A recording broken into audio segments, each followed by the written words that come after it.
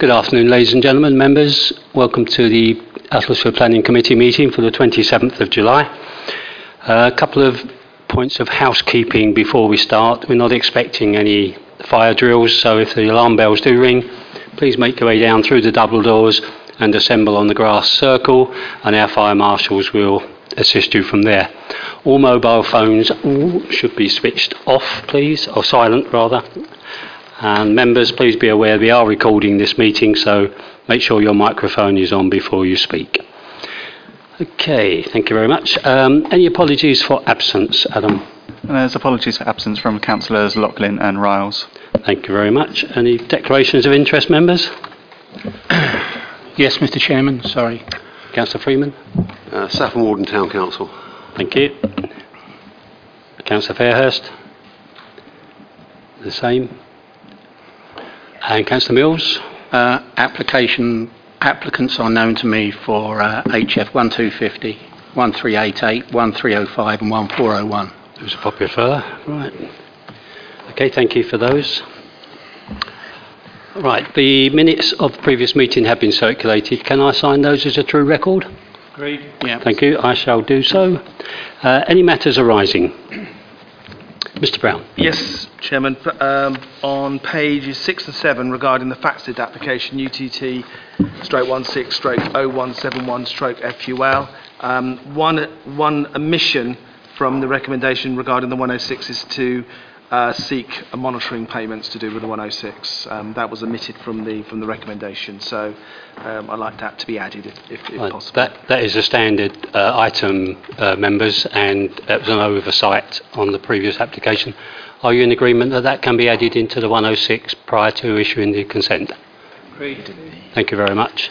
Mr. Brown, you can do that. Thank you. Any other matters arising? No, fine. Then we're on to the first item of business today, which is item 4.1, application 16/1242. It's an application for full consent, and it's in Stansted, and Mrs. Shoesmith will make the presentation for us. Thank you. Thank you, Chairman. The application site is one that we've seen before. It's the Castle Maltings at Lower Street in Stansted.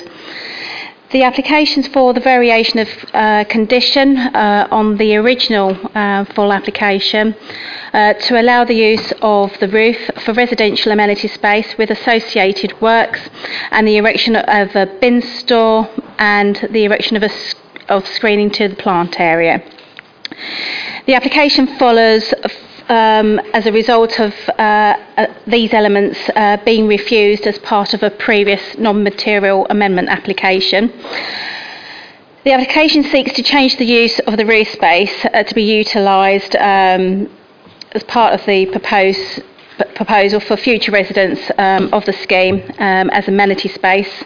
This would incorporate a number of internal partitions within the roof space. So we've got here, and here, which are sectioned off for 4 flats, and an area here which is proposed for open space. The plant proposed to be screened is located here. I'll go through the details regarding the screening in a second.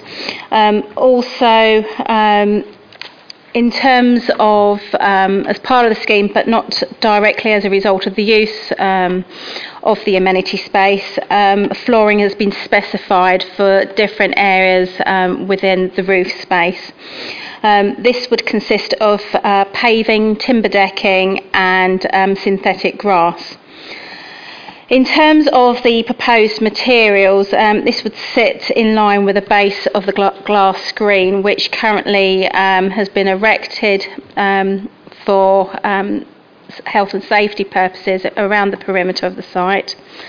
To give you an idea, this is the proposed materials, and it would sit literally in line with the base of the glass which has been proposed. In terms of the private amenity spaces, stated this would serve specific flats, 4 flats in total, but also the scheme as a whole. Also bearing in mind that a number of the flats have already got their own personal amenity space, which has been approved as part of the original application, as well as the non-material application. So these are located around the site and directly accessed from the individual flats. In terms of the proposed screen, this is the plant area that's been constructed as part of the scheme. We've got the stairwell which has been constructed, which is located here.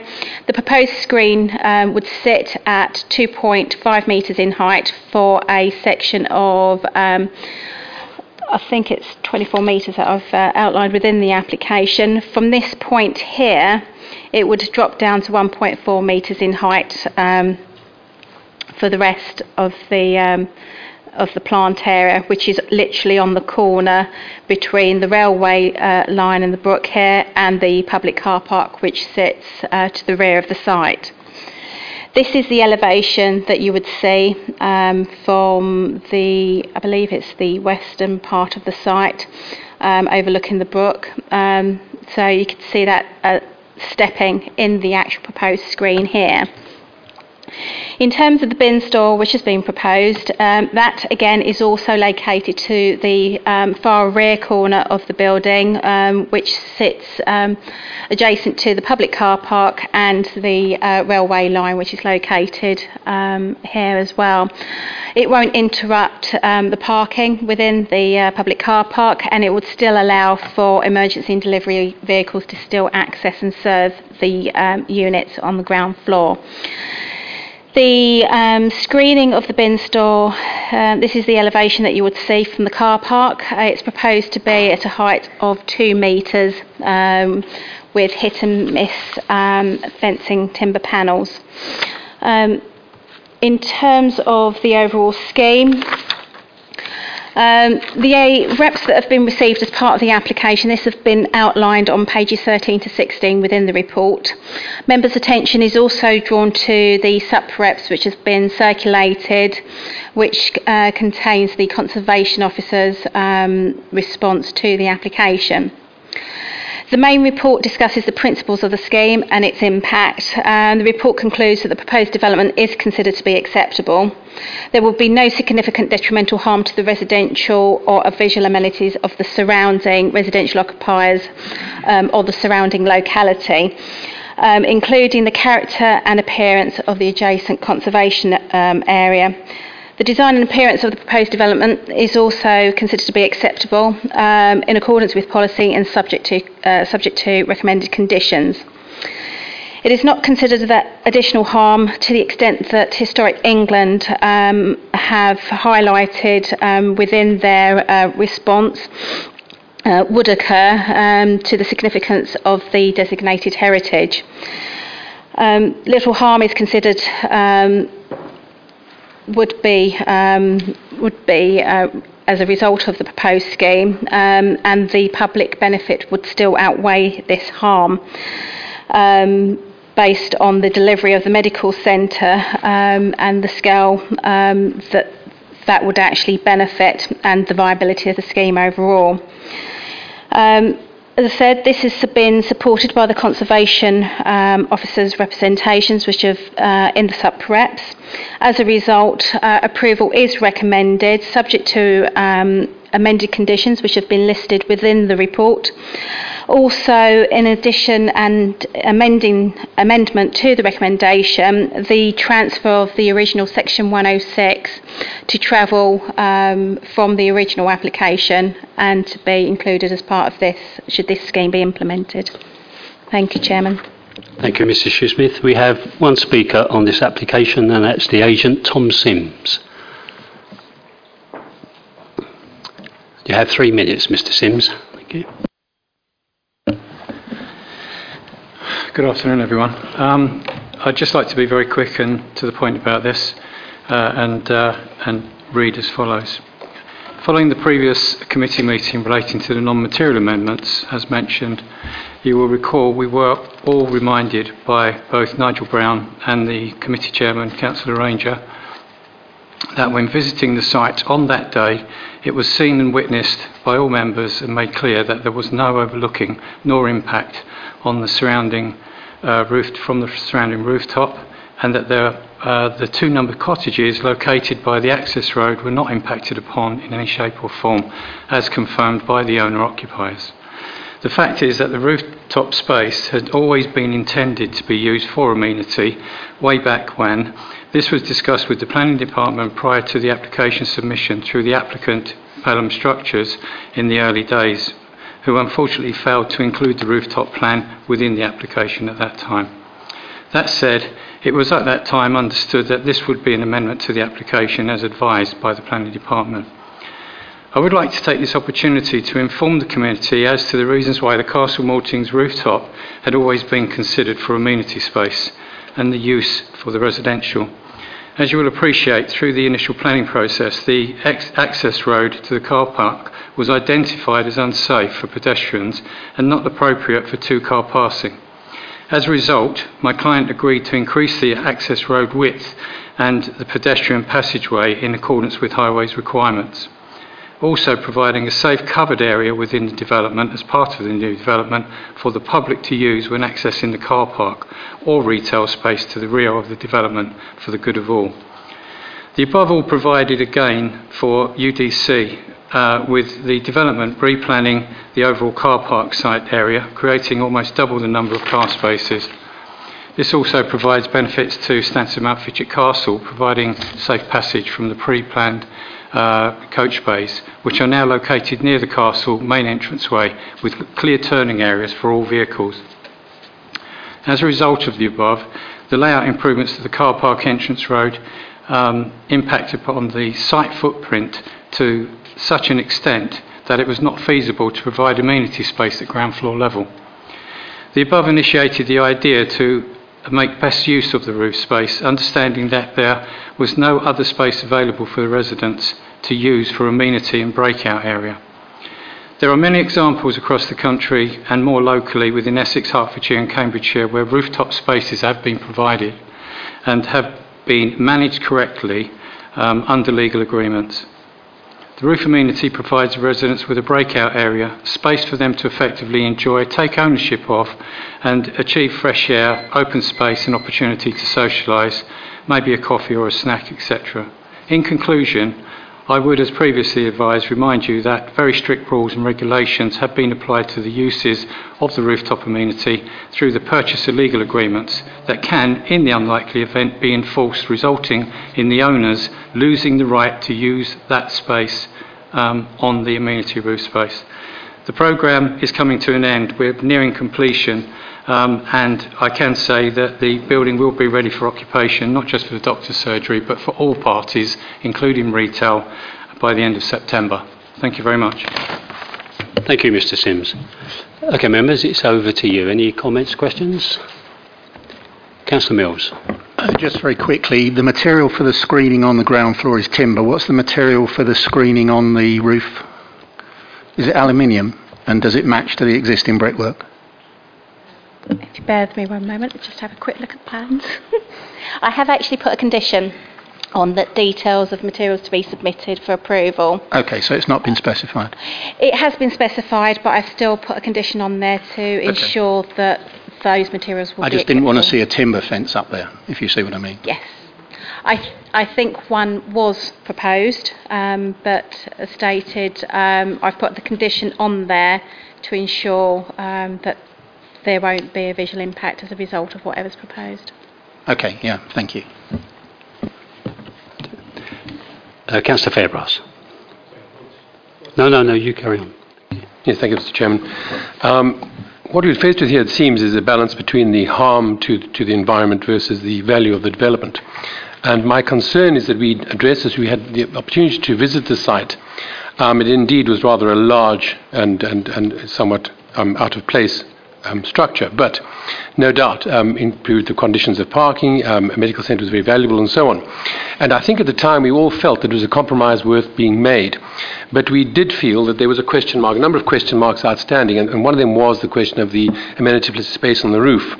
Looking just at the case today, I think we have to understand that there are two separate stages here. At the time of our first compromise, it was about the development's value versus the harm at that time, and we fell on the side of going for it with a condition. Today, and I'm just looking at the Conservation Officer's response here on your supplementary representation, it says, I consider this additional work would not have significantly greater impact on the locality than the now mostly implemented developments. In other words, now that the deal has been done, now the damage has been done, we can't save much more to it. And it worries me that we do these things in stages and end up making more of a compromise than we initially bargained it for. The second question for me is the question of development. At this stage, what we're looking at as improving or developing further the upstairs unit for amenity space. Well, in fact, there's no extra benefit derived from doing that. So it's not a question of harm versus benefit. Our benefit is there, the medical centre is there, the parking is being improved, and we agreed on that condition. So I will not be supporting this additional structure, which I feel is a compromise too far. Thank you. Thank you, Councillor. Any other comments, Councillors? Councillor Freeman. Yes, thank you, Chairman. As far as one can tell, this is a wish to extend the roof amenity space, or at least tie it to a limited number of the actual flats, presumably to improve their value, although that's not for this committee. But the point is that purchaser legal agreements are essentially unenforceable. I mean, they are in principle enforceable in law, but nobody bothers to enforce them. And so whatever agreements the purchaser signs up to, if they choose to ignore them, it's very hard to actually persuade them to change their behaviour. So I don't think that we can be sure that this roof space will not be a nuisance and remove some of the amenity value from the historic site. And it is an extremely large, bulky construction already. And that's a done deal, of course. But I certainly agree with my colleague, Councillor Fairhurst, that this death by 1,000 cuts is a very bad way to do planning. And these small incremental changes are, I think, a bad principle. So I certainly don't feel I can support this application either. Thank you. Councillor Lodge? Yes, I agree with the incremental problems that we're getting. We see it in a lot of applications. I'm also concerned that at the last planning committee, or one before, we turned it down. And notwithstanding that, it comes back again, particularly the amenity space I'm concerned about, and I really don't like to see that. It seems as though it was the Irish attitude to the European referendum. We'll carry on until you give us the right answer. So I feel disturbed by that. But if I can quote, and the agent mentioned that it was always intended that there would be the roof space there. If we look at Historic England's comments, English Heritage in those days, they advised on the original application for this site, and to cut it short, that residential amenity space would cause further and unjustifiable harm the significance of the designated heritage and should be refused. So that was their view right at the start, as opposed to what the agent was saying about the initial approaches. And then furthermore, that they go on to sum up with their recommendation, it would outweigh any public benefits.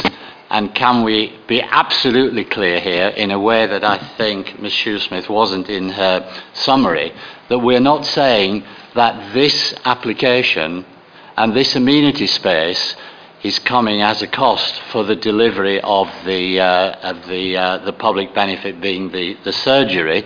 We have got the surgery from other concessions that are being made, possibly the larger building. Hence, this application is not generating public benefit. Can we have that completely clear when members vote? This does not give any public benefit whatsoever, and I shall certainly be voting against it. Thank you. I'm going to ask Mr. Brown to confirm something you said in your comments. Mr. Brown. Picking up Councillor Freeman's point, I don't want to get over pedantic here, but members considered a non-material amendment some months back it was rejected, and it was rejected because it was considered material. And that was quite clear. It wasn't rejecting it in terms of saying you can't do it, because I remember sitting here and saying you're not actually considering it. The only discussion was whether it was material or whether it's not material, i.e. does it matter enough for consultations to take place and for us to consider it in its planning merits. Members decided, and I think quite strongly, that it was significant enough for consultation to go through. Consultations have now been carried out, and you're now looking at a planning application where consultation has been behind it. So you haven't rejected it in principle. You've just said that it matters enough for it to be a material to be submitted an application. That's what's got in front of you. In terms of the public benefit, the whole of the building is a public benefit. It's, the medical centre is part of it, the retail elements to the bottom, and actually the provision of flats and apartments at the very top. All of that is a benefit, and it all comes as a package. And that's part of the judgment in terms of what members need to make in terms of whether there is harm, and secondly, whether that harm is big enough to actually allow us to do it from the public benefit. And you have the view of the Conservation Officer's comments, which are the critical comments here. I'm not demeaning what the English Heritage have said. There were uninvited comments. There were comments that were submitted to us. Sorry, Maria may be able to clarify that. Just wanted to point out, in terms of English Heritage's original comments, these have been outlined on page 19 to 20, of which I want to point to paragraph 10.24. Which states English Heritage comments at the time, the revised design, which is lower in height and adopts a more traditional articulated and textured elevation approach, has potential to create an appropriate addition to the sensitive townscape of this part of the conservation area. Site opportunity to development presents an opportunity to enhance the area. English Heritage welcomes this reduction in bulk and feel the overall form is an appropriate way of handling the larger development that is intended to bring wider benefits to the community, of which they've stated they're unable to comment on the impact on the castle. However, reserved judgment would be made. So just to say that they did not object to the original application. Okay. Sorry, okay, Mr. Brown. Thank One more point that was raised, I think by Councillor Freeman as well, in terms of the legal agreements between, obviously we have a freeholder and we have leaseholders of the flats. Quite often you have covenants on residential properties in terms of houses, and I agree, there's covenants there and whether they're imposed or not. The people that would be affected by inappropriate behaviour in the roof, if you like, in terms of barbecues and parties and stuff like that, would be the residents themselves. No one else is affected by it because of that particular issue. The people directly adjacent to it, the two people that are directly adjacent to this particular property in its own right, have raised no objections to this application. The people that are directly affected by it are the residents themselves, and that is where the covenant and the controls come into it. And we don't need to worry about that because that's self-controlling in terms of leasehold. And the difference here is it's a freehold of a building for which people will be buying leasehold. Councillor Chambers. Thank you, Mr. Chairman. Having looked at this again after we turned it down last time, which I think we did quite rightly do so, I feel that there has been sufficient change on what's been put there.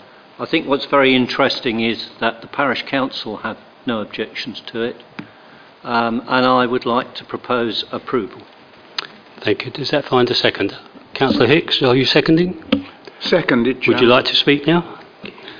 Well, I'm in coming to my conclusion, I'm relying on the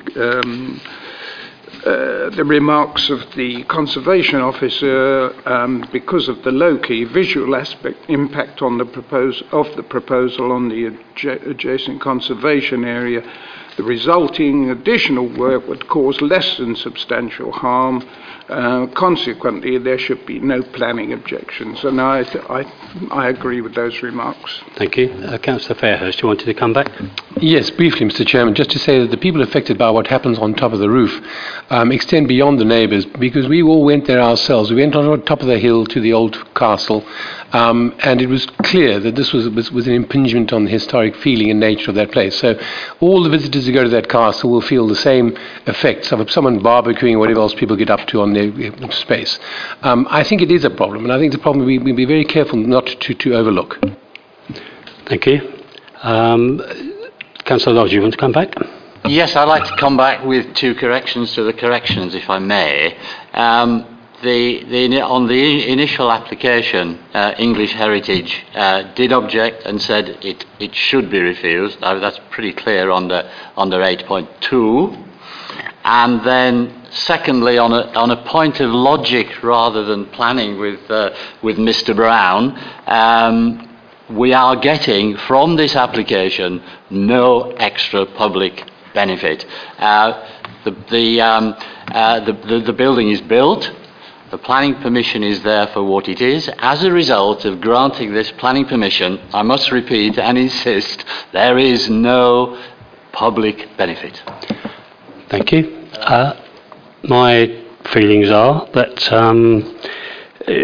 some of the comments there were that we were increasing the bulk. Well, we're not increasing the bulk. What we're doing is actually hiding some unsightly bits of the existing bulk. So that doesn't really come into it. And in the majority of cases, you won't see what's going on behind the screen or the balustrade. And the nearby residents, as has been pointed out, they've proved to themselves. They've been up on the roof and seen it for themselves. And we are getting the surgery with a smaller building than was originally proposed. So that's not in doubt, and that's not a consideration for us. This building has given all of the public benefit that it could possibly give. Were we to try to extract more from it, we would have jeopardised the application, in my view. So I'm quite prepared to support the motion. If there are no other comments, we're going to go to the vote. We have a proposal for approval, and that's been seconded. Can we have a show of hands? All those in favour, please. 1, 2, 3, 4, 5. And those against? 3. That application is approved. Thank you.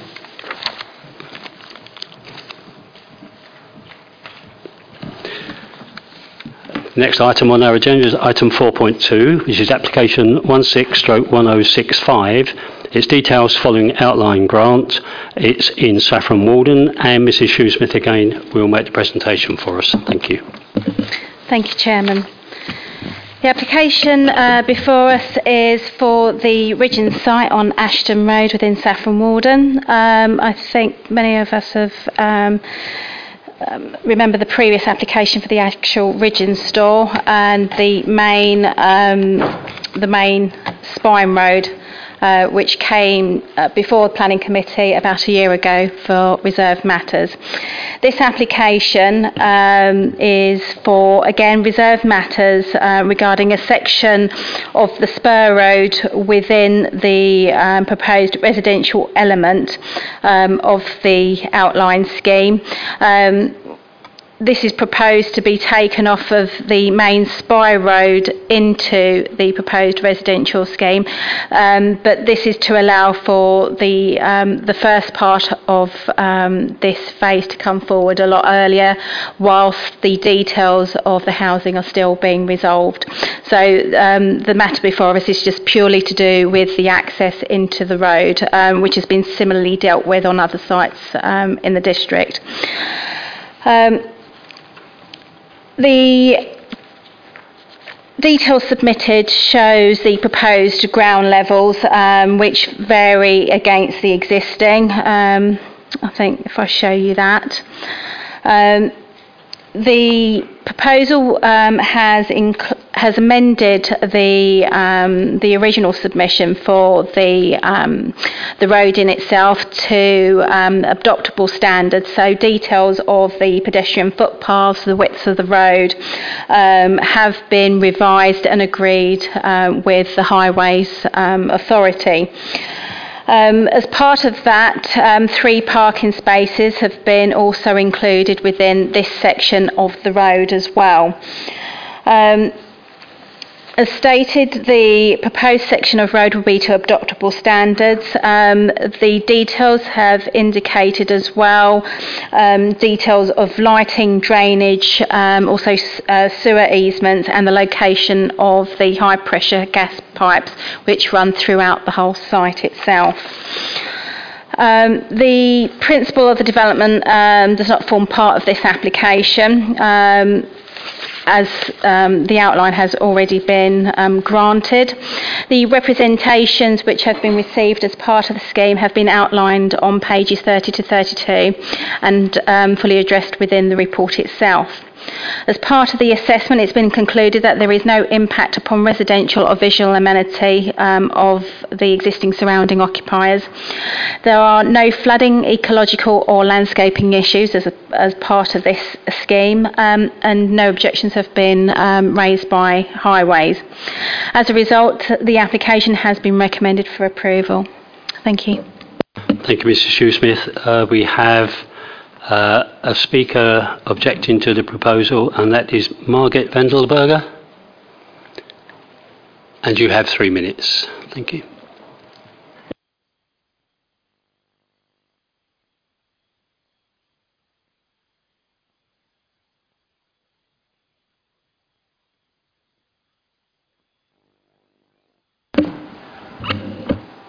Thank you and good afternoon.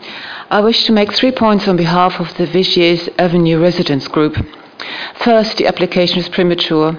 If it's approved, it would effectively oblige the Council to grant planning permission for whatever subsequent applications to be proposed for any number, type and size of housing on any associated open space. It then would be unreasonable for the Council to refuse any such proposal because it already approved the road. Hence, the granting of planning permission for the road should follow any subsequent approval for housing and open space. Second, Condition 12 requires road safety audits to be submitted to the Council which demonstrate that access to the main road network would be, in the words of the local policy GN1, access capable of carrying the traffic generated by development safely, and that the traffic generated by development would be capable of being accommodated on the surrounding transport network. The legal agreement includes a contribution to fund a parking scheme along Ashton Road and enhancement to the mini roundabout at the top of the common, or financial contributions towards the scheme. In order for both of these to be considered fit for purpose, they will need to comply with policy GN1, access, in the adopted local plan. Without such assurances in place, detailed planning permission should not be granted. Lastly, the area of open space that was in front of Richards was used extensively by local people and was well-used football pitch for about 40 years. It is the only such area of open space in the part of town which is why so highly valued and well used by the community. The previous case officer's report stated that the current open space within the site is not protected by current local plan policies because the land is allocated for employment. That statement is not correct. Both local plan policy LC1 and NPPF make it crystal clear that such facilities should not be developed if there is a need for them. At the Planning Committee meeting, when the outline permission was granted, members were told that the policy did not apply in this case due to the playing fields being in private hands. But the text introducing the policy says that applies whether the facilities are still in active use or whether through ownership, for example, it is now prevented. So clearly, policy LC1 does apply. Unless and until full and proper consideration is given to the amount, type and location of open space which is required by the residents in this part of town, it is not appropriate to approve this current application. I therefore urge you not to approve the proposed road. Thank you. Thank you. The next speaker is the agent, Nikki Parsons. And you two have 3 minutes.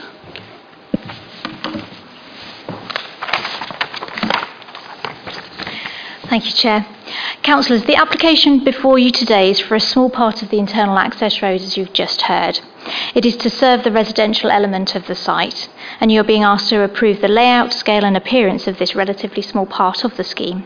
You are not being asked to approve the principle of the development or any details relating to the residential element of the scheme. The location of the road is consistent with the parameters of the approved outline scheme and the approved reserved matters on other parts of the site. It has been designed to reflect the wishes of the Highway Authority and takes into account the location of the oil pipeline, which effectively fixes ground levels in this location. This is explained in detail in your officer's report and has been summarised in the presentation. I appreciate that you may be confused as to why this application for part of an internal road has come before you. It is simply to allow the technical approval process with the Highway Authority to commence and for the necessary Section 38 agreement to be completed in time for the construction of the residential units. This is a lengthy process, and front-loading this work now means that there is no delay in implementing any subsequent reserve matter approval for the residential parcels. And on that committee, I can tell you that my client has finalised the details for the residential parcels and intends to submit these for your consideration in the next 2 to 3 weeks. I'll now address the concerns that you've just heard from the Speaker. Prematurity. Councillors, you'll recall that the location of the various residential uses within the site and the quantum of residential units on this site is already fixed by the Outline Planning Permission, and as such, the location of the residential parcels and the number of units has already been determined. The approval of this internal access road will not alter that and will not prejudge any decision that you choose to make on that reserve matter application. Loss of open space. Again, this is a matter that was considered in detail at the outline stage and was dealt with then. It is not up for renegotiation at this stage for this particular application. And finally, the capacity of the road network. Councillors, as I know you are aware, this is not a relevant issue for the determination of this small part of the internal access road. This is a matter that was addressed at the outline stage, and any subsequent conditions attached to that outline are being addressed by the developers of the main site. Members, you have before you an application that is without technical objection and is explained in your office by your officer, complies with the relevant development plan policies. That is the relevant issue for you here. There is no compelling reasons to reject this application, and I therefore respectfully request that you accept your officer's recommendation and approve planning permission for this proposal. Thank you, Mrs. Parsons. Mr. Brown, do you need to add anything regarding the LC1 and MPPF implications that have been aired by both sides? I would only say that the agents put it very succinctly there in terms of where we're actually sitting. It's a very simple application for an internal access road, and that's all that it is. A lot of stuff has been secured by the outline in terms of the quantum and where the residential will be, and the important details of the residential development will come forward later. And the reasons why this has come forward slightly earlier than the rest of it have also been given, and they're very valid reasons as well. So there's nothing else to add, Chairman. Thank you, Mr. Brown. My initial reaction to something that the first speaker mentioned was that by approving this, we actually guarantee approval of the reserve matters for the types and sizes and positions of housing. One comment, you don't know this committee. That's not necessarily the case. Each application comes in on its merit, and we're quite used to throwing stuff back that doesn't suit us. Councillor Fairhurst. Sorry, just a point of clarity, Mr. Chairman. The question raised by the first speaker in terms of the football field and ownership, could I just ask for clarity on that, please? The matter about the football pitch was considered regarding the outline, and members and the application was considered, and the approval was given for residential consent. The issue about the provision of the open space, whether or not it was it's not for this application, I should add, but it's been covered by the outline, but also in terms of whether or not that football pitch or any alternative or any open space provision, that would need to be secured in terms of the reserve matters application for houses. We're approving no houses on this application, and the open space would not be going where we're talking about the internal road access here. So we're exactly the same position as we were before, only that the developer can get on and start doing the internal road. Sorry, I'm just asking for a response to explain the ownership of the football field. I'd hate to think it would be misled, and I just want to understand the football pitch has nothing to do with this application whatsoever. It has absolutely nothing to do with this application whatsoever. It's within the ownership of the Ridgeons developers, and I'm not sure whether that's transferred across to the developer or not, but it's not for this application. It's not on where this internal road access here.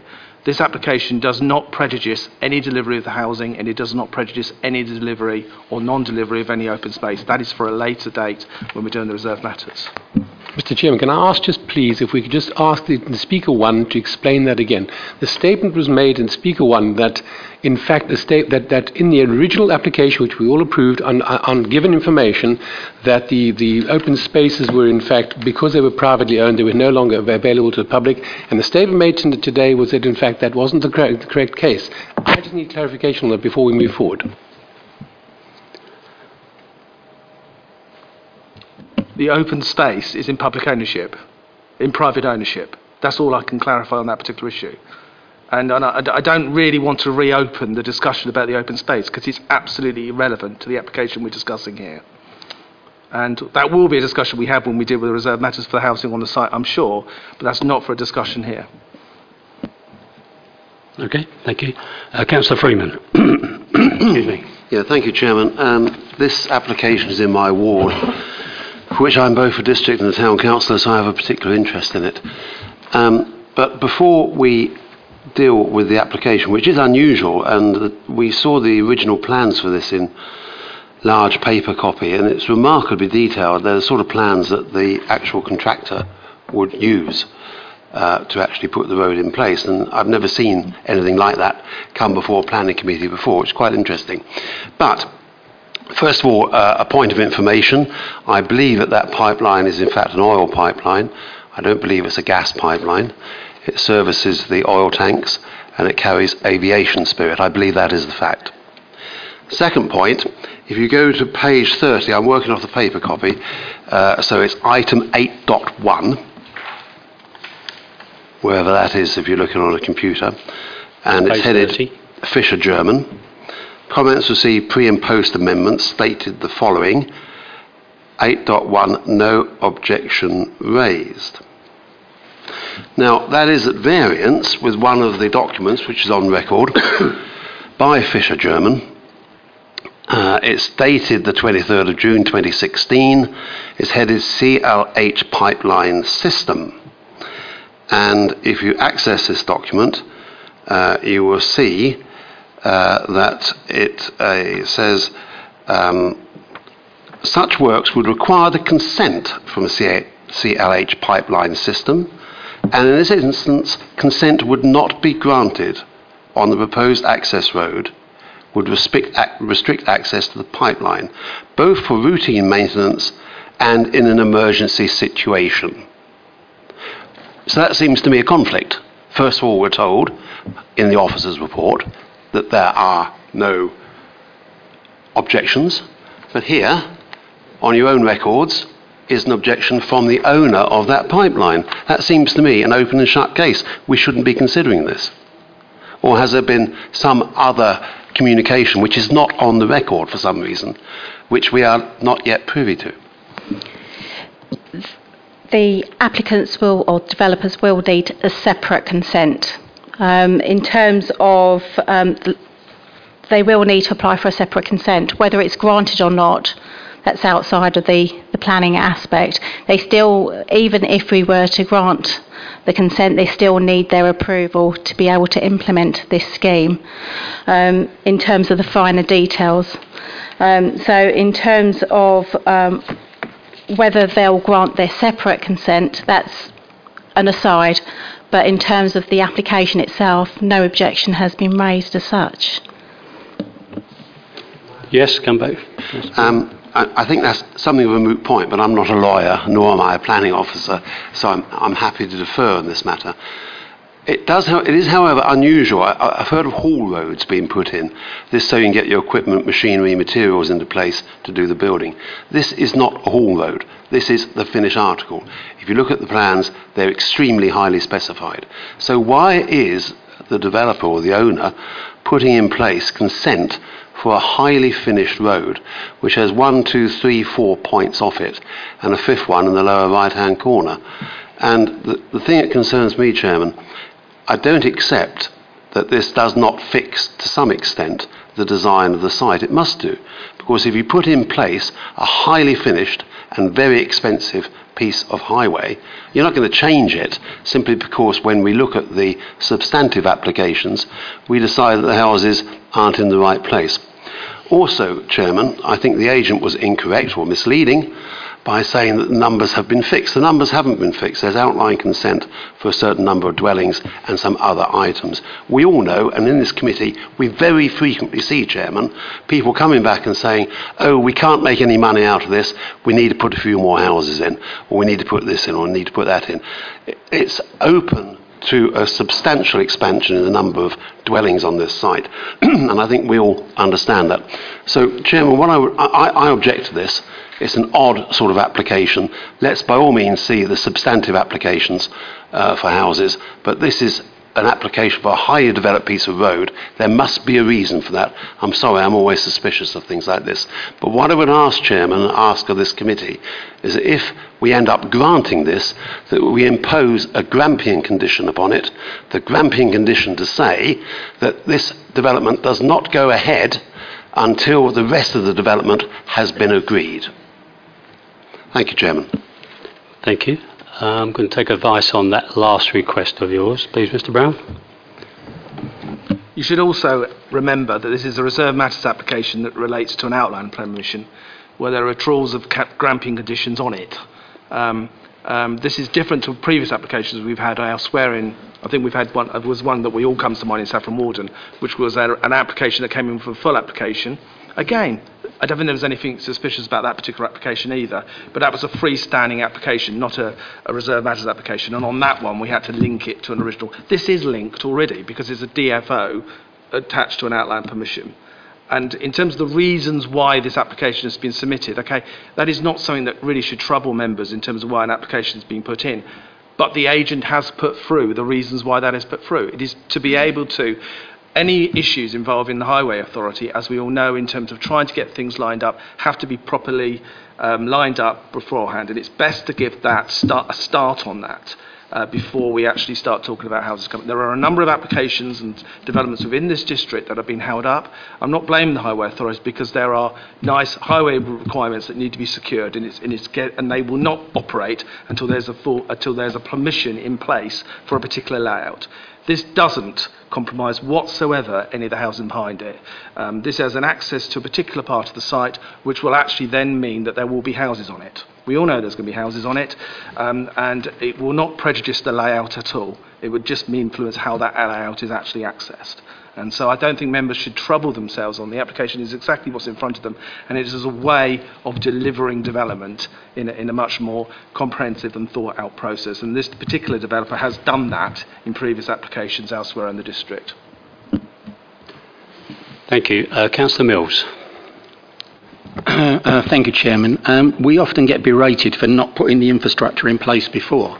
We've actually got a developer here who's thinking a little bit ahead and actually putting the access roads in the right place to start with. He won't be finishing the top surface, so he'll leave it like a lot of these so the top surface can go in later. So the infrastructure is put in underneath, which he needs. So he's not doing it twice. This is sensible planning, and it's the right thing that should be coming before us, and I'll be supporting this application. Thank you. Councillor Fairhurst, you want to come back? I'll come back to you. Sorry, Mr. Chairman, just a small point, and I think this is addressed to the planning officers themselves. We in this committee act on recommendations given by yourselves, and you need to follow the instructions given. And quite honestly, I have a problem. I think we all need to have a problem here. The statement is in 8.1 that my colleague mentioned was no objection raised. And you cannot define it any other way. We must therefore object. Is in the piece of paper there. We must therefore object. There is an objection raised. Now, it's a question of detail, and it's maybe a small detail, but we have to be, like Caesar's wife, above reproach. An objection was raised, and I ask for rectification at the very least. This is not how we do business. I would remind, sorry, Mr. Brown, before you jump in, I would remind councillors that outline consent has been given.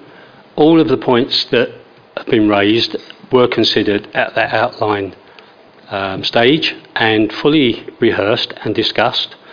And we know that they have to get permission from the pipeline systems operator. But that's nothing to do with us. That's the developer's risk.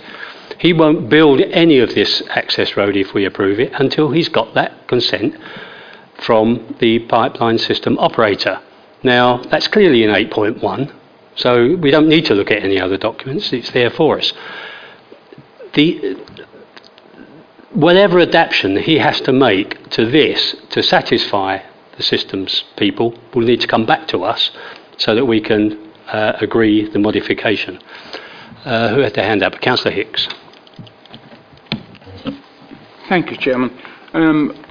I'm very much in agreement with what I've heard from Councillor Mills, and to me this is just moving forward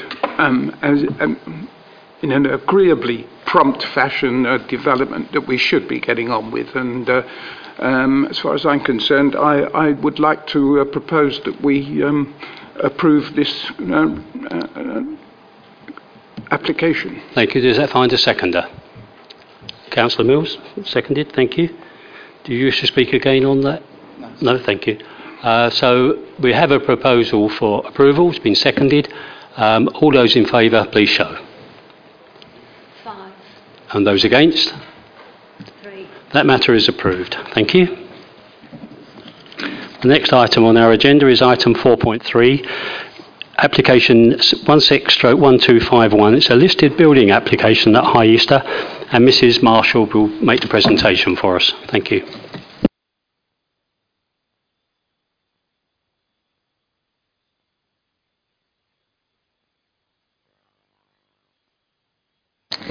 Okay, the application is for listed building consent for the proposed raising of a chimney stack and for the retention of extensions which have been built not in accordance with previously approved planning drawings. The site comprises of a Grade 2 listed building located on the street in High Easter.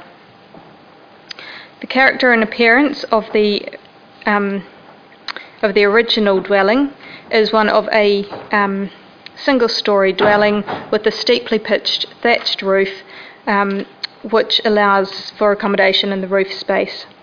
The rear...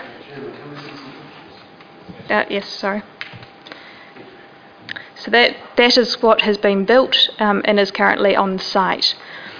The eastern rear extension, which is that one there, has been built with eaves above the eaves of the original thatched roof, which has allowed for a shallower pitch on the roof.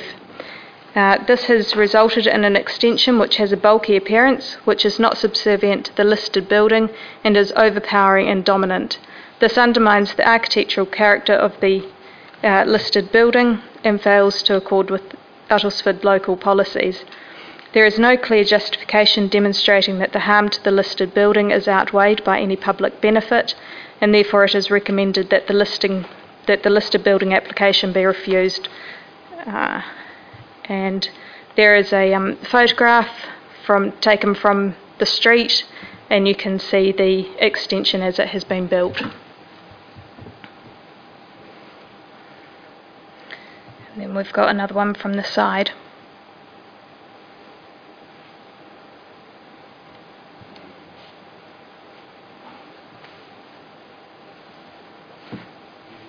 Yes. Thank you. We have one speaker, that's the applicant, and that's Matt Ovenden. And you have 3 minutes, Mr. Ovenden.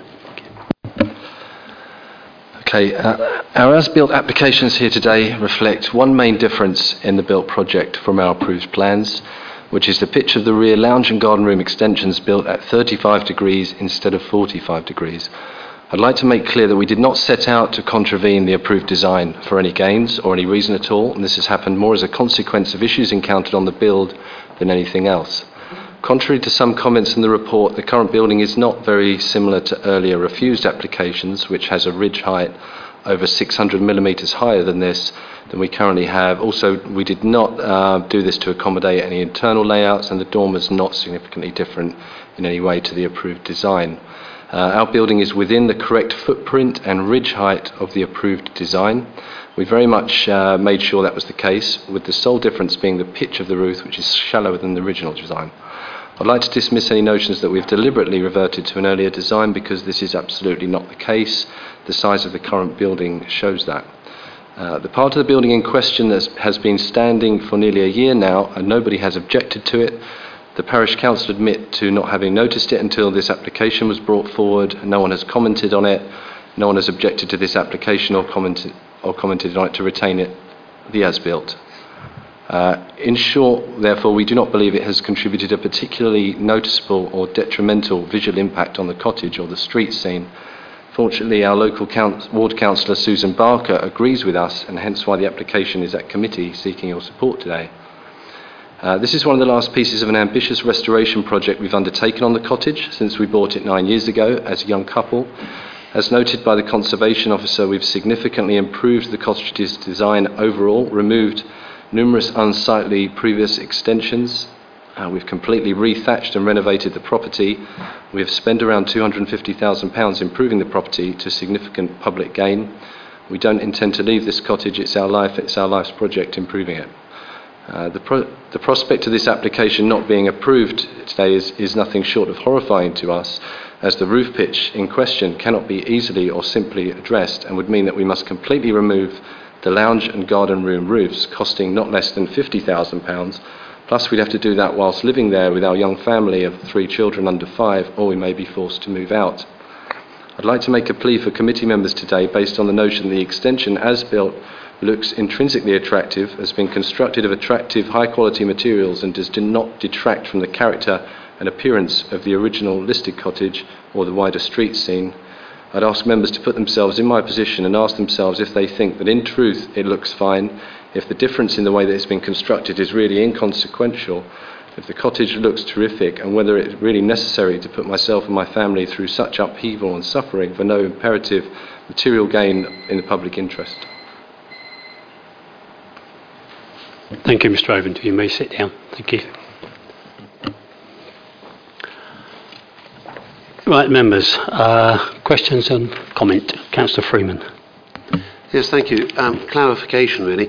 The photograph that we're looking at, which part of that is the original and which part of that is the new, please? The original cottage and this part here. Fine. Sorry. This is the original cottage. It did have dilapidated extensions to the rear. Unsure of when they were constructed. So is the building on the construct on the left, is that new? Yes. And is that the part that we're talking about? Yes. Okay. In that case, I've modernised lots of houses myself over the years, and this is a dreadful situation to be in if you're the owner. And I'm sympathetic. But on the other hand, consents are consents, and I am always resistant, speaking personally now, to retrospective applications when one has not basically followed the plans. Can I ask of the officers, please, what remedy is available here? Because I'm sympathetic with it, the fact that it's a person's home, they've thrown money at it, they've thrown effort, energy at it, and it's not for us to simply trash all of that. What remedy is available to both the council and therefore the applicant? Well, the ultimate sanction is obviously an enforcement notice, a listed building enforcement notice. We are not asking for the extension to be demolished. The applicant was quite right in saying that I think the footprint is the same, that all the issues are regarding the roof. The critical issue is the height of the eaves. The height of the eaves has resulted in the eaves being too high, which means the roof is too shallow. And I think the issue is the ridge isn't higher than it should be. I think that's the same issue in terms of what the applicant has said. So it's all about the roof. But I do appreciate there is a considerable amount of work the applicant would have to do. It does require, it's not just taking the roof off and put it back on again. Obviously there needs to be some internal works. But that is the remedy. The remedy is actually to go back quite a few steps, quite a lot of expense, and to improve the pitch. But I think this is a critical issue in terms of trying to achieve that the listed building application, it has damaged a heritage asset here in terms of what's happened. So that's the So we're not actually talking about the demolition, but there is quite a lot of wholesale unengineering that's required in order to accommodate it. It's more than just taking the roof off and put it back on again. I would make a further suggestion. I think there could possibly be an answer that doesn't go quite that far. I think it's something that I would like to suggest is put forward to our listed building officer is to turn that existing roof over the extension, extending it with a steeper pitch piece added on to mask that large expanse of render and actually turn that roof into a mansard roof. And I think there's a possibility there that could soften this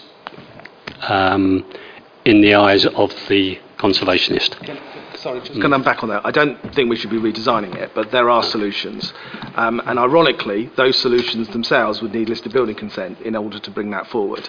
And I'm not saying if members were refusing this today, and I would still recommend that you do that, the applicant is not going to receive an enforcement notice potentially tomorrow, or they may, but the whole idea is to work through to frame a new listed building application as a solution.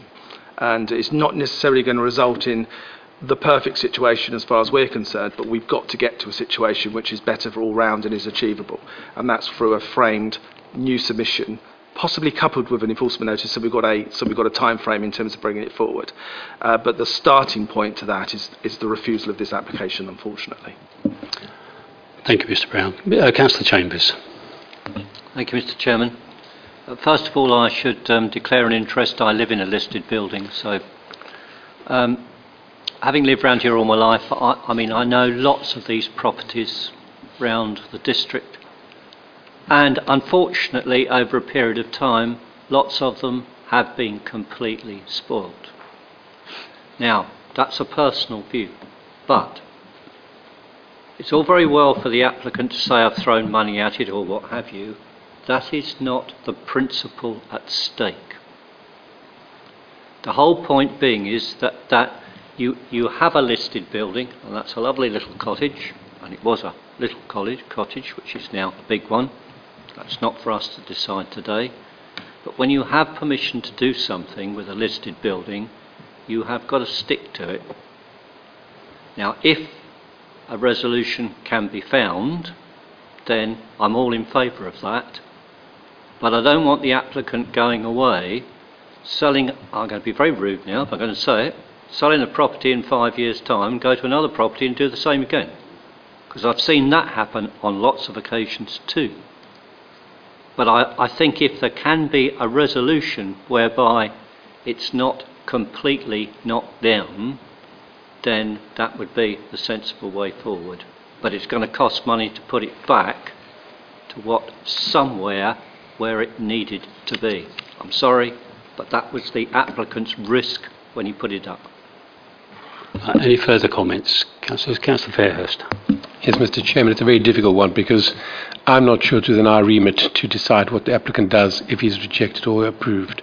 And I think we're trying to assuage our conscience because we take him on his word that this was done by mistake. The issue surely is whether he has destroyed the cottage in a way that destroys the landscape and so on. And I must confess, and I also have a listed building, if you look at the photograph from the street where people are going to see the house, you see the cottage. And it isn't that, sorry, I may be negative, it isn't that bad. Yes, I agree we should be fairly ferocious in our adherence to historic norms and things. But if you consider the applicant in the terms that we have in front of us and not imbuing him with any special interest or vested interest or male fide, I suspect he's in a bit of a pickle right now. And we've got to take it as it stands, and I must confess I am not that clear about this decision. I don't think that the building is destroyed at all. Yes, the old cottage no longer is a small cottage, but the front is kept, the nature of the creature still is there. And I would be minded to make a very special exception in this case, particularly because it's a unique situation. If it destroyed the cottage itself, not so much. And if the applicant is minded to make it look a little bit less offensive on the sides with mansard roof or whatever, that's great. But the decision is a difficult one. It's not that simple. I don't think I'd be prescriptive or dogmatic of the process. That's my view. Thank you. Thank you. Mr. Brown's going to offer some. I would start saying, but welcome to mine and Sarah as well. This is enforcement these are very difficult decisions, and decisions you make regarding refusing retrospective applications, that's the implications, and we shouldn't shy from that. And by not doing that, where you have got clear recommendations from your conservation officer, is a very dangerous thing that can come back to you. We're not saying that the building has been destroyed, because the building, we would be in a completely different situation if that had been the situation. We'd be potentially looking at prosecutions, we'd be looking at all sorts of things, and that would be and we're not in that situation. We're in a position whereby works have been carried out to a building which we've allowed works to a building, but these just haven't been worked with accordance. It is retrievable, but unfortunately that will cost the applicant some money. But the starting point, I would say, is all you need to do is refuse permission here, and then we can then work with the applicant through the carrot and the stick at the same time, in terms of actually the enforcement notice and negotiating with them. And this is quite a lot of this is happening a lot. The building hasn't been destroyed, but we need to get it back as the heritage asset that it is. Councillor Lodge. Thank you. Couple of points. Firstly, to say, Mr. Chairman, I'm very sympathetic to your idea. I think that the main visual impact is that large blank area of wall, and I would think that if that can be changed with the mansard style roof, I think that would work well, and I would be inclined to support that, possibly then at a future meeting. One question was then really, how did it go wrong? My experiences have been of building inspectors who have looked pretty closely at the work as it's gone along, and as it should be with a building of this importance. Do we know how and why it went wrong? No, in short. That was a question of the officers. but I've already asked that. This work has been carried out under the not the direction, under the supervision of the council's building control team. The matter has full building control, full regulation. I'm not sure if it's full plans or it's full plans, is it? So it has been approved by the building control team, which means it's stable, which means it's safe, it's livable, it's up to building standards. That's not an issue. There would appear to be a disconnect between what's happened in building control and what has happened within the planning, which we need to look at that internally. That still doesn't justify the fact that we have a building control application that has been sorted out that is contrary to the Planning Act, and it is not for the building control process to ensure that the planning process is done. But there is a disconnect, but it shouldn't be lost that the applicant has carried out works not in accordance with a planning permission that has been previously granted and a listed building consent that's been granted. Yes, Councillor Lodge. Are we allowed to ask the applicant why he did it? No. We can't ask that question. It's unfair of him, and it's not of our concern, basically. We are here to decide whether this as-built application can be justified, and the mitigating circumstances that might be put forward are not for us to make judgment upon. Councillor Hicks. Thank you, Chairman. Really, it's my opinion revolves about what we've just been discussing, and that is I'm having some difficulty with understanding how a mistake of this magnitude can occur in development which has been so going on over a lengthy period with very detailed discussions between the planners and the conservation officers and everyone else. They've all been involved. How can we finish up in this situation without, and I'm driven to say, without somebody appreciating along the way somewhere that this was going to finish up being other than in accordance with the planning permissions. And I do have difficulty with that, I'm afraid. Can I ask Mrs. Marshall, did mention earlier about whether there is an example of that elevation as approved? This is the 2013 approved scheme. So the elevation we're looking at is the bottom right of the top two rows, the bottom of the second row down. Yep. Thank you.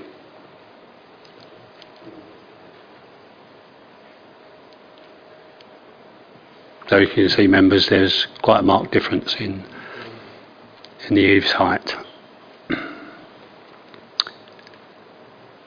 Fine. Okay, thank you. Any more comments from members? Councillor Chambers. I'm not going to be very popular, Mr. Chairman, but I'm not popular anyway, so I'm not taking that into account.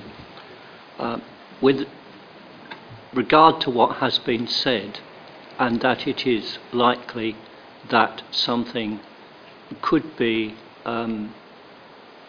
helpful to the applicant and the council in a way of trying to overcome this difficulty, I would propose refusal. I don't know whether there is any way that we can put something in there to help. Is that possible? I don't believe there is anything we can put in writing. Mr. Brown? I think members in their discussions about what's wrong, if you like, with the development have hit upon what the issue is. The issue is too much wall, not enough roof, to be quite frank, and I think that's the starting point.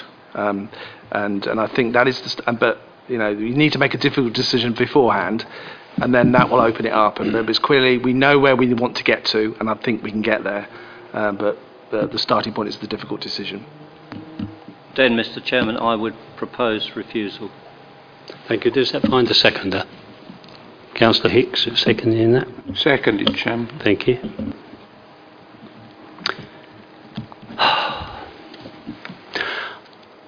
I'm just wondering whether, before we go to the vote on that, members, whether or not there is scope, and I'm going to have to lean on Mr. Brown for this, whether there is scope for a deferment whilst consideration is given to rescuing the situation that we could approve to save having another refusal logged against this building's history.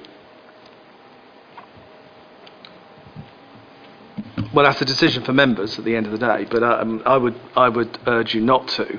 But by deferring it, I don't know what would achieve in that time period, because this would require a considerable amount of work in terms of not work, both from the applicant and from our conservation officers, in terms of coming up with a way forward, which would have to frame a listed building consent, which wouldn't be this one. This is a listed building application as built, and I think we will be looking at a new application. Now, by serving a listed building enforcement action and refusals are not like a criminal record. They're actually there, and so therefore by submitting those, that also gives the appellant the applicant the right of appeal. And so by refusing permission, the applicant has the right of appeal. And now I'm not saying by serving enforcement notice that does them a favour, but that gives them the right of appeal. And that can go down this way whilst we're having an ongoing discussion in terms of the way forward. By deferring it, it just leaves it there. And I don't think we will be able to achieve something, because we're talking about a retrospective application here and it's a listed building.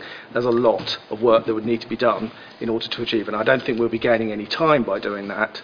Time isn't of the essence, and in terms of any enforcement notice, would have a very long stop period. Usually when you've got a major application, you'd be talking a matter of months. This would be a very long period in terms to allow achievement in terms of compliance. But meanwhile, a listed building application behind it could catch up. So I don't think deferring it would actually solve that problem. Okay, I understand that. Thank you. I'm going to go to the vote, Mr. Ovenden. I think I can't prejudge anything, we'll see what happens, but I hope that you've gained an impression that there's a lot of sympathy on this committee for your situation. And if it can be resolved between yourselves and the listed building officers, if this does get refused, then a future application may well fare better. So, members, we have proposal for refusal, and that's been seconded. So, all those in favour of refusal, please show. 1, 2, 3, 4, 5, 6. Those against? 1. And that application is refused. Yeah, thank you.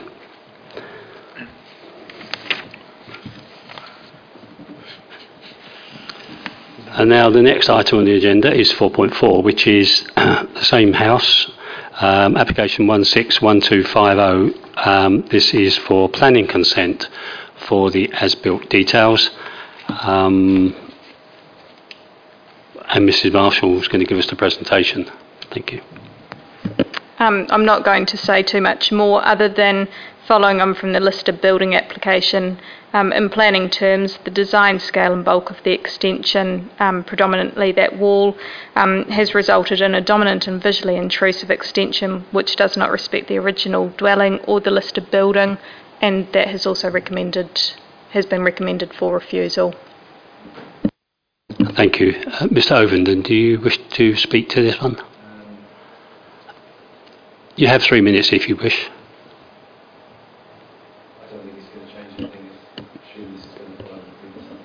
We have exercised all the points that need to be considered on the application. Well, come forward and use the microphone and we'll all hear. If there is a better solution, that would be welcomed. But we've kind of been told by Barbara Bosworth that a mansard may not be acceptable. We've looked at it, we've stood there with Sarah and Barbara and looked at it, and she said the only thing we can do is lower the entire roof, which is, as I said, hugely expensive. The reason it happened is it was to do with where the datum of the walls was taken from. There was a miscommunication between the builder and the architect. He built the walls to the right height. We've got different ground levels for the patio, the roads, the garden. If you see our property, you see there's 4 or 5 different ground levels, and he took the datum ultimately from the wrong place, we now know, built the walls, and the ridge height was going to be too high. And we thought the main concern was the ridge height more than anything else. We're most concerned with that. It's actually been mentioned as a very important, sensitive thing, the ridge height. So we kept the ridge height where it must be, and that had the effect of making the pitch shallower. We made sure the footprint was correct and the ridge height was correct, and these were our main concerns. Other than having to go right back to the start of the build, this was the best we could do as we're at the situation we're in partway through the build. We didn't appreciate there would be such sensitivity over the pitch of the roof, partly because we've already built that one of the left-hand ridge you can see there. The kitchen was built with a similar pitch, and Barbara didn't have an issue with that, and nor did the listing building control team. So we actually thought if we mirrored the 30 degrees as well, it wouldn't be too problematic. We thought the main issue was the ridge height and the footprint. So that was how it came about, to explain that side of it. We've talked about different solutions with Barbara, but there is no quick fix, as I said. There's no easy way forward, and we're living in a house with it unfinished, and we don't want this to go on for years. We really don't, because we've been living in an unfinished room for a year already. I'd welcome suggestions and help to find new solutions, but I don't think there are any that Barbara has said are feasible other than to rebuild the entire roof with a 45-degree pitch with the same ridge height.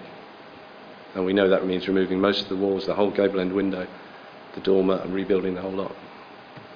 We seem to be faced with that as... Yes, that's obvious from looking at the as-built details. Simply the situation, and that consider it as it currently looks. Is it really ruining the property or not, and is it visually acceptable? Our ward councillor thought it was very visually acceptable. No one else has commented or said it's not visually acceptable. And we're hoping that there could be a view taken on it. And we apologise for the outcome because it was not deliberate. We're not callous developers. It's come out like this through the issues on the build. It's not deliberate, I can assure you. We're hoping there'll be a level of sympathy to the situation we're in. Right, okay, thank you, Mr. Ovenden. Do members want to make any further comment? Councillor Freeman.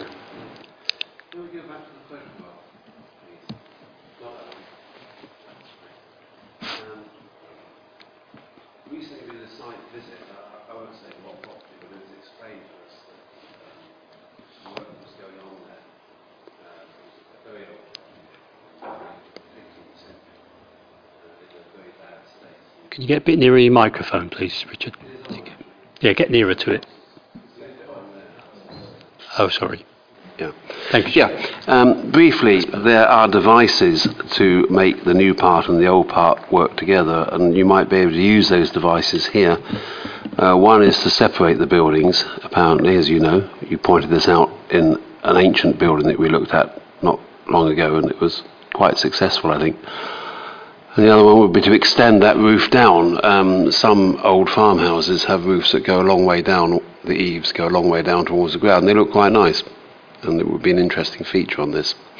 But that's just one of several things you could do. If a mansard roof is not an option, I don't like them very much anyway, so, but, you know, hey, we are where we are. Thank you. Any Councillor Chambers? Just, Mr. Chairman, I would propose refusal. Thank you. Does that find a seconder? Councillor Hicks, thank you. So we'll go to the vote on that then, please, members. We have proposal for refusal of the planning application. All those in favour, please show. 1, 2, 3, 4, 5, 6. And against? 1. And one abstention. Thank you very much. So that application fails also. Thank you. The next item on our agenda is 4.5, which is application 16/1388, a householder application in High Easter again, and Mrs. Denmark will make the presentation. Thank you. Thank you, Chairman. This is an application in relation to this building here, which is an outbuilding to a property known as Hilly Lee. Hilly Lee is a listed building, and just to set the context, this is a listed building here, this is a listed building here, and this is a listed building here. So the area around here is all the majority of the buildings here are listed or curtilage listed, and in addition, it's a conservation area. The proposal is for the erection of 16 PV panels to go on the southern roof slope of this building here, so the one that is facing the listed building. It is visible from the highway, and the building is a very old building, as well as being curtilage listed, and the conservation officer has raised the issue that they don't have any objection to solar panels in principle, but they need to be discreetly located and not cause harm to the setting or the significance of heritage assets, which includes listed buildings and conservation areas. And their view is that in this instance it would cause harm to the appearance and setting of the listed buildings, and it would be visible from the surrounding conservation area. So in this instance, the harm to the setting of the heritage assets would not be outweighed by the public benefits arising from the scheme. So therefore, it is proposed that the planning permission is refused for the reasons as set out in the agenda. Thank you, Mrs. Denmark. We have no speakers, so members, comments, please. Councillor Lodge. Thank you. Did I miss this visit? Have we arranged a visit for this one? No.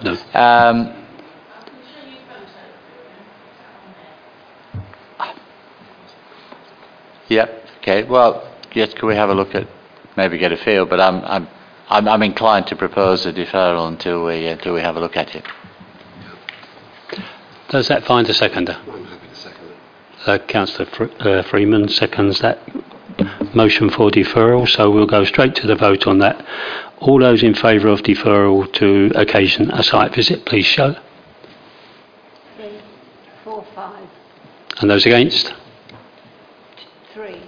So we'll defer that matter for a site visit, and by implication, do we defer the listed building approval as an application as well? So those two applications, items 4.5 and 4.6, are deferred. Just a point, Mr. Chairman, it's Hilly Ley, not Hilly Lee, okay? You know what these Essex girls are like. I'm doing. Right, item 4.7 on our agenda, application 16/1401. It's a listed building application at Saffron Walden, and Mr. Brown will give us a presentation. Thank you. Well, it's probably a loose word, presentation. This is regarding a listed building application within this building, within the planning meeting room at the very top floor. It's a like for like. People who have been in there will remember that there are some roof-like windows in there. They are shot to pieces, to be quite frank. They're going to be replaced like for like, and there are no objections from the council's conservation officer, and there's no objections from Natural England, Historic England. Historic England do comment on the council's own applications to grant themselves listed building consent. So I think it's very uncontroversial, and the application is recommended for approval, Chairman. Thank you, Mr. Brown. Any comments from members? Councillor Freeman. Yeah, I'm sorry about this. Can you just show us the plan again, please? And can you show us where on that plan these roof lights are going to be? There. It's that bit there, yeah. Yeah, in the meeting room. So then, west facing, this plan doesn't have a data point. They look out over the trees and they get skanked on by pigeons. My only point, Chairman, the reason for me mentioning this is that if you're going to replace windows like that, it's a wonderful opportunity to put in solar screen glass, which would make them much nicer in summer. Just a suggestion, not a planning issue, but it's much better for your comfort.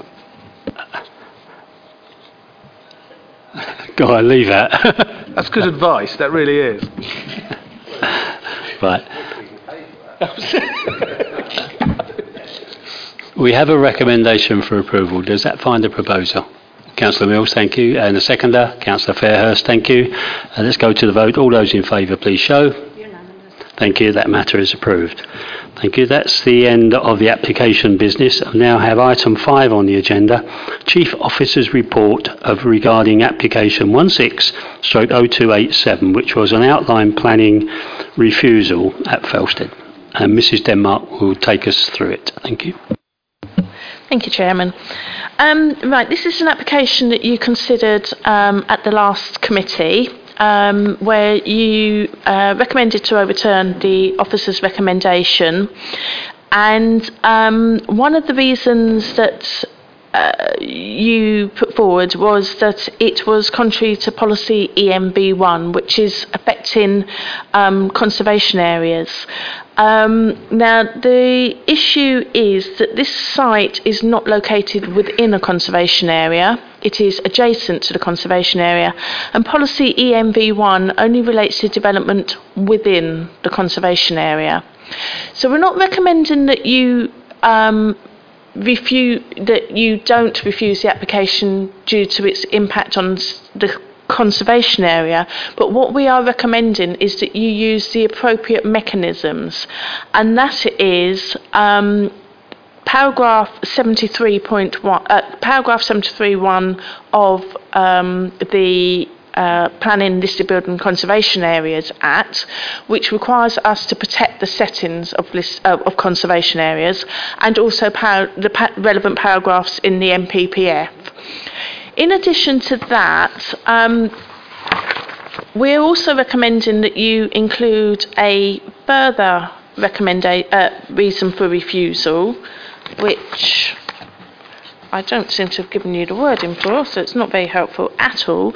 And that is a refusal reason which secures the benefits and requirements that were set out in the Section 106 legal obligation. Paragraph 9 sets out all of those requirements. They were 40% affordable housing, 5% low-cost starter homes, education financial contribution, highways financial contribution, NHS financial contribution, the ongoing maintenance of the open space, and the ongoing maintenance of the SUD system.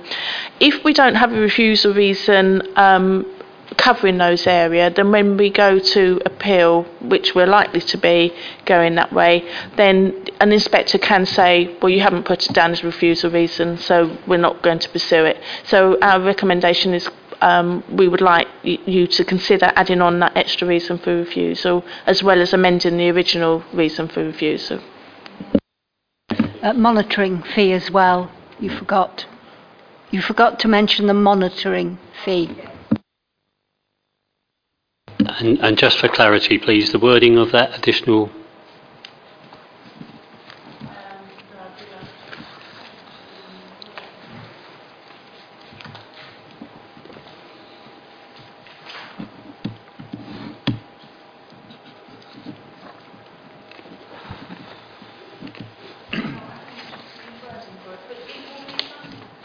Sorry, I haven't actually given you the wording for it, but it will be something along the lines of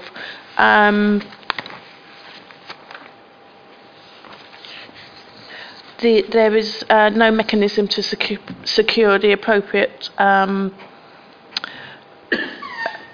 infrastructure and mitigation measures required arising from the development. I'm sorry, I'm not wording this very well at all. Within Karen's done everything but worded the lit, but paragraph 11 refers to Gen 6, which is development will not be permitted unless it makes provision at the appropriate time for community facilities, school capacity, public services, etc., etc. So that's the policy that we hang it on, and so therefore is insufficient contributions to mitigation infrastructure. I think you can trust us to come up with the right wording for that one, to be honest. So that is an additional condition on the refusal reason, I beg your pardon, and as well as the change in the affecting the conservation area rather than in the conservation area. Is that all clear, members? Jolly good. Thank you. Can we have a proposer for that? Councillor Chambers, thank you. Does that find a seconder? Councillor Hicks, thank you. So we'll go to the vote on that proposal. All those in favour, please show. Unanimous. Thank you. That is approved. The next item on the agenda, item 6, again a Chief Officer's report, application 16/2950, a full planning matter in Saffron Walden, and Mr Brown will make the presentation. Members may recall this one from 2 committees back, across there, isn't it? In terms of the members approved it subject to the provisions of contributions towards affordable housing. Unfortunately, the government's change of the rules has now been upheld by the High Court, so therefore we're back to that position whereby a proposal for this amount of dwellings would not attract affordable housing. It's very sad, and I don't think it's right, but that's where we are. And so therefore the planning permission has not yet been granted because the 106 has been. We're only 2 months on, so therefore, what I would suggest is that the recommendation is not to seek Section 106 contributions. That is all the Section 106 was seeking, so all we suggest is that we approve it without the Section 106 and we can de-instruct our legal team in terms of the 106. Okay, is that clear to members? Councillor Fairhurst. Yes, Mr. Chairman. Was this application accepted with conditions before the law changed on the subject, or are we retrospectively changing our rules? We're being proactive here because what could actually happen is if you think it all the way through, they could refuse to sign the 106, for which we could then refuse it because that would have been the resolution from committee, and that wouldn't be upheld on appeal. That would be allowed on appeal because it falls outside it. So yes, it was approved. The resolution to approve was before it was upheld in the High Court, so it was before the decision to do it. But we haven't yet issued the planning permission, which means we now need to consider issuing the planning permission in the context of the current government guidance, which is not to seek it.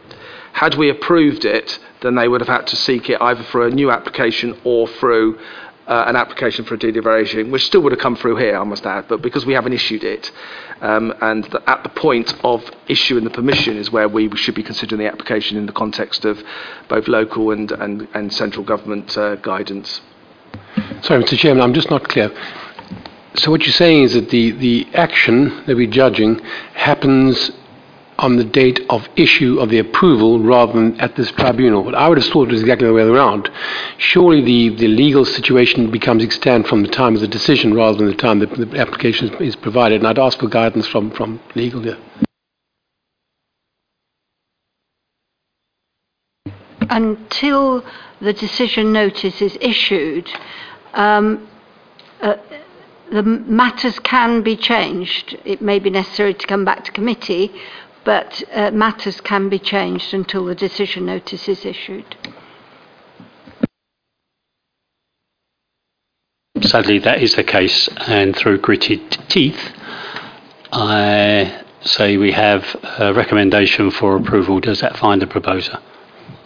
Councillor Chambers, does that find a seconder? Councillor Fairhurst, thank you.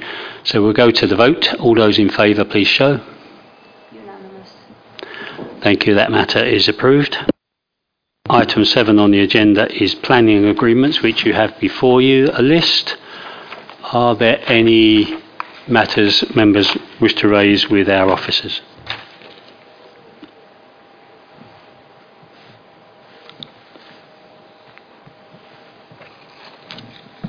You've had them 2 weeks, councillors. You should be prepared. I'll take that as a no then. So there is no urgent business that I know of. So I'm going to declare the meeting closed at 3:36. Thank you very much.